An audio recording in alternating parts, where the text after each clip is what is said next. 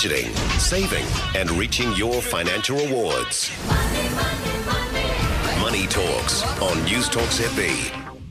Time to talk money with our resident money expert, Marcus Hull, who's Mortgage Ability Director of New Zealand. Good morning, Marcus. Morning, Nick. How you going? Great, thank you. 0800 80 1080 is the number. If you'd like to call Marcus, he'll take your call.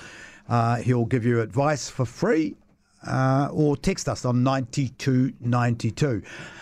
Righto, Marcus, I'll start by asking you a question. Food prices seem to be still skyrocketing, with Rabobank reporting 40% of household spending more than $200 a week on food, up 35% from last year. What does that mean for the average Kiwi household? Well, in simple terms, their average cost has gone up, and that's the CPI has gone up, and they're spending more on food. And so some households would probably have to make a bit of a sacrifice. Maybe they've got to buy a cheaper cut of meat, or maybe they've got to cut back on how much meat. It might be some more vegetarian meals, might be shopping down at the vegetable markets on the weekend to cut back on that cost. But yeah, definitely they might have to be making some choices there. And how do they actually save that money? I mean, how do you actually physically, if you're not going out to cafes for morning teas, or you're not going to the movies, or you're not doing stuff that, that you normally will, once you've cut that sort of stuff out, how do you still save again? Well, some of it could be around that shopping that we've spoken about in the past, is having that menu, going to the supermarket, just buying what's on that list. And if you can, buying in bulk, obviously, buying some of the things that are on special. And like I mentioned, it could be some of the cheaper cuts of meat that you're going to do a stew as opposed to fillet steak. And it's tough because, I remember, talking to the father-in-law, and he said when he, originally came out here from England, he'd go to the butcher and ask for stuff, and it was like that was what they're biffing out or giving that for people for dog food and stuff, and it was actually really good cuts of meat. But now we pretty much export everything, even things like lamb flaps that used to go to the dog shanks. Shanked lamb shanks. We used to buy them for the dog, and they're like 3 for $20 down at the supermarket. 50 cents each. I can remember them. And you buy 4 of them, put them in the oven while you're cooking the roast at the bottom of the oven, then give them to the dog. Yeah, crazy, eh? Yeah. So, on the topic of food, many families are opting for food boxes as potentially more economical and convenient option. I'm one of those people. I've just started. I think the one I'm with is HelloFresh. I'm really appreciating it. I think it's saving me a lot of money, because I don't go to the supermarket every day to get what I need for that dinner. Yes. Yep. And I think that it's easier, and I don't have to actually have that one question every night: what's for dinner? Yep. I think they're a good thing. Some people say, they're a bit more expensive, but like you said, it's going to cut down on wastage because you've got everything in there that you need. And it can be, so both parents are working and they're time poor. What if they could do an extra hour at work on whatever they get paid per hour, and the kids can cook that? The instructions are there. And a lot of people say, Nadia Lim's taught a generation of New Zealanders to cook. Yes. So, and those sort of circumstances, one, less wastage, 2, you're saving yourself time because someone else is doing that for you. It's all listed out there. I think that can be a good thing. And I know a lot of people have got, for their children, bargain box, and that's sort of like more burgers, pastas and stuff that'll fill up a teenager. And, I know families are really keen on those things. Do they, bottom line, actually make a better deal? Do they save you money? Well, it just depends. You could probably obviously go to. I know that it saves me money, but would it save the average person money? Went to the shop and bought all those ingredients, I think you're going to say, well, I can buy that stuff cheaper. But if you had to buy a whole jar of something when they give you a tiny package, maybe there is a saving there.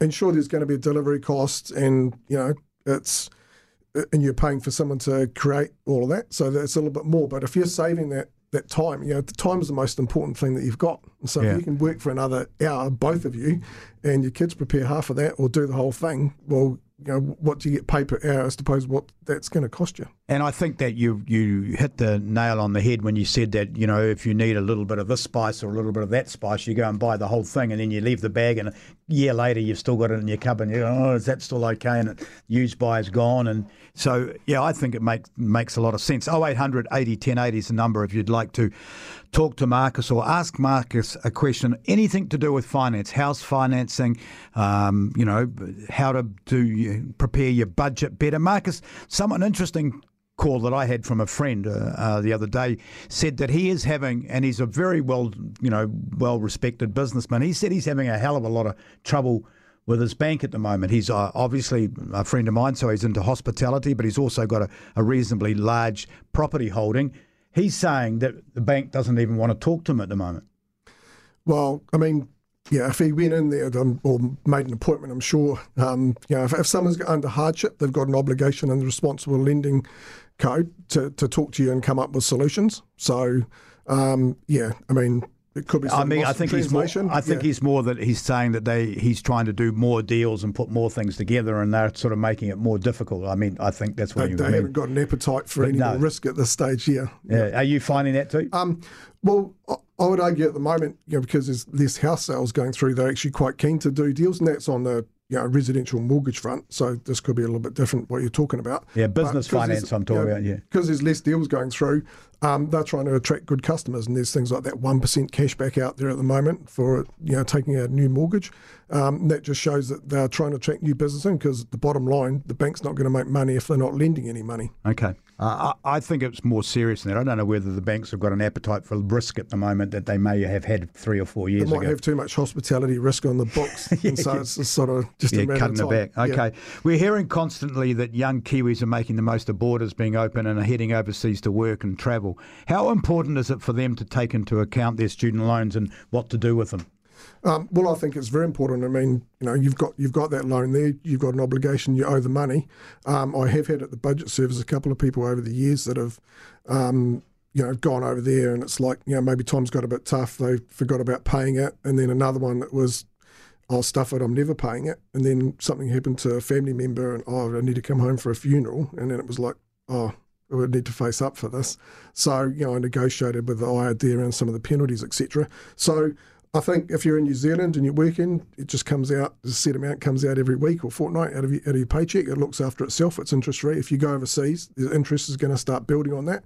So you need to have that payment plan set up, and a good way to do that is through a money transfer, FX transfer company, probably cheaper than doing it through your local bank if you're overseas. But that money's there, you've got a debt, and it's not going to go away. It's going to keep climbing. You said that you rang the IRD and did a deal. That sort of brings another question to mind. What sort of appetite do the IRD to have to doing a deal? Well, I've always found I'm just the intermediary as a volunteer budget advisor, and I call them up and have to go, provide them with a budget statement, a privacy waiver, et cetera, But they've always been amenable. They realise, it's a bird in the hand is worth two in the bush. So, they were very, explain the situation. Okay, this is what we can do. This is what we can't do. If you do this, we can do this type thing. So okay. I'd say don't be afraid of them. Front up, and they're there to help.